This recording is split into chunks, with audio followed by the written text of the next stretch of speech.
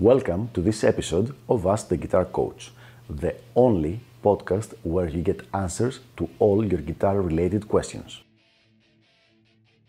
If you're interested in developing your guitar skills and reaching your music goals, please send me an email at the email address ioannis@ioannis.org.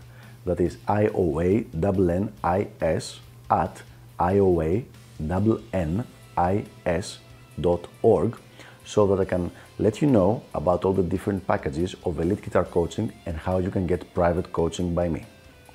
Without further ado, let's go to our question for the day. The top 5 things I wish I learned during my first years of playing guitar. So here are 5 things I really wish I knew when I first started playing guitar, hopefully throughout the first year. I obviously didn't know them at the time. Nobody was around who was knowledgeable enough to tell these things to me, and maybe it's also likely that someone might have pointed one or two of those things and I just chose, in the infinite wisdom of youth, to ignore this advice. In any way, it's never too late. Maybe I can help you not make the same mistakes. So let's get started with number 1. Number 1, how to hold the guitar properly and why. There are several aspects to that, but I will probably say something that it's not very intuitive, and this is the following. If you have your guitar and you lift your left hand, look, take it away, the guitar should not move at all. So if I'm playing here and I just take my left hand away, the guitar should not move at all. If I'm playing and I stop playing, the guitar doesn't move at all. Now let's take a little bet. Just start recording yourself, like videotaping yourself, and do the same thing that I did. Just play something, whatever you want, and then just remove your left hand. Chances are your guitar is going to move a little bit. However, this little bit adds up. Every time you start playing, you stop playing a note, you start playing, you stop playing, the guitar moves a little bit, and this creates a difficulty in your playing to know where you are at each point technically. This is a technical problem. So basically, the first thing I would make sure is I would be able to balance the guitar without the left hand at all. You'll see many people playing like that, and they're holding the guitar right here, and this is because they never learn how to balance it. So if the guitar goes like this, they have to balance it with the left hand, and this creates a problem throughout their whole playing career because of something you didn't learn to do in the very beginning. So having said that, let's go to number 2. Now number 2 has to do with left hand positioning, and I get a lot of comments about this thing, about how I'm very strict about left hand, and people telling me, oh, this is not classical guitar and everything, and I totally understand it. I get where you're coming from, and I agree this is not classical guitar. And another thing I hear all the time is, oh, this so-and-so great player plays with his hand crooked. And I totally understand that, but just because someone who's a really good player does something doesn't mean that he's doing everything perfectly, okay? In many cases, really good, really talented players have good results in spite of the mistakes they make in their technique, not because of the mistakes that they make in their technique. So what constitutes good technique of the left hand? I will keep it very simple and very clear, and this has to do with how your hand falls on the neck. Let me illustrate. When you're playing, you should follow 2 rules. This doesn't have to do with bending or vibrato. I'm talking about when you're playing straight notes, okay? Regular notes. Your fingers should be almost perpendicular whenever you're moving. Look. The hands are not like that, okay? The fingers are, and they're not flying around. Look, I'm playing here.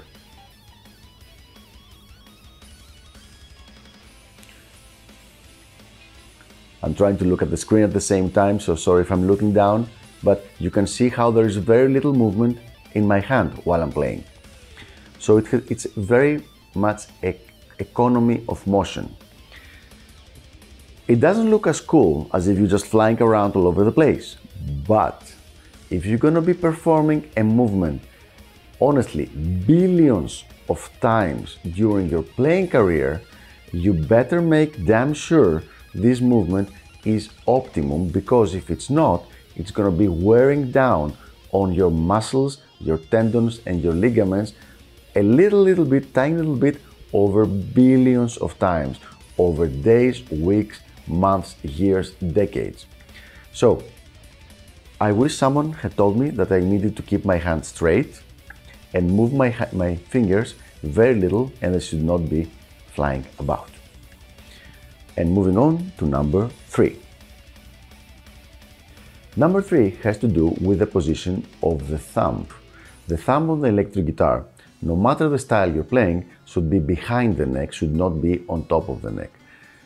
Is there exceptions? Yes, and I've mentioned it many times. The exception is whenever you're bending a note, or you're using a technique that has bend note as a prerequisite.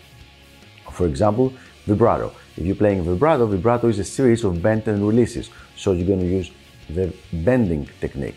But for everything else, the thumb should be behind the neck. Again, let me illustrate. The left hand thumb should not be here, should not be here. See?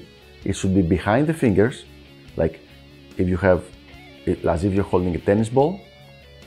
Okay? And this is your hand position. And this is how you play everything. The thumb moves with the rest of the fingers. It doesn't get stuck over here and then you try to play. So this is proper thumb technique, left hand thumb technique. And I really wish somebody had told me that during my first couple of years of guitar playing. Having said that, let's move to number 4. Number four has to do with the importance of theory. I wish somebody had just grabbed me when I was younger, just slapped me around a little bit and tell me you have to learn your theory. It doesn't mean that you have to be an amazing theoretical master, knowing all the different ways to compose music and how to orchestrate for all different combinations of instruments, but you do need to get the basics down and understand your chords, your scales, your arpeggios, how they connect to each other, know the basics of the modal system, understand, the basic building blocks of music. In most cases, the problem with theory is that people say, oh, I don't want to fall into any, play the same thing that everybody else plays. What really happens is if you don't know theory, you play the same thing that everybody else plays, but less, even less. So you have a much more limited vocabulary. It's basically like learning a language and saying, I don't want to learn words because then I'm going to sound like everybody else. No, you basically end up not knowing the language and trying to communicate with a very, very limited vocabulary. So I really wish when I was young, somebody had told me very strenuously that I need to learn to get my theory down. And finally, let's move to number 5. Number 5 was not that difficult for me. I mean, I didn't know it the first year or so, but it did dawn to me fairly quickly. And this is the methodology of how to practice, meaning that there is a certain way that you practice something, and this follows the pattern. First, you memorize the phrase without metronome, without just the digital movement. Then you play it very slowly without a specific tempo, and then you start using the metronome to amp up the tempo. Now, this is a practicing methodology that I see several people, they don't know it. I don't know how it's almost possible. And even after 10 or 15 years of playing, they don't know how to learn a new thing in the most economical way, the most structured way, and the best way to develop this. So I really wish somebody had told me that even before I figured it out after 2 or 3 years of playing. It would have made a big difference during at least the first year. So there you have it, the top 5 things I wish I had learned during my first years of playing guitar. I hope this was a helpful list, and I will see you on the next episode of Ask the Guitar Coach. Until then, keep sending me your questions and I will make sure to answer them in a future video. Bye bye.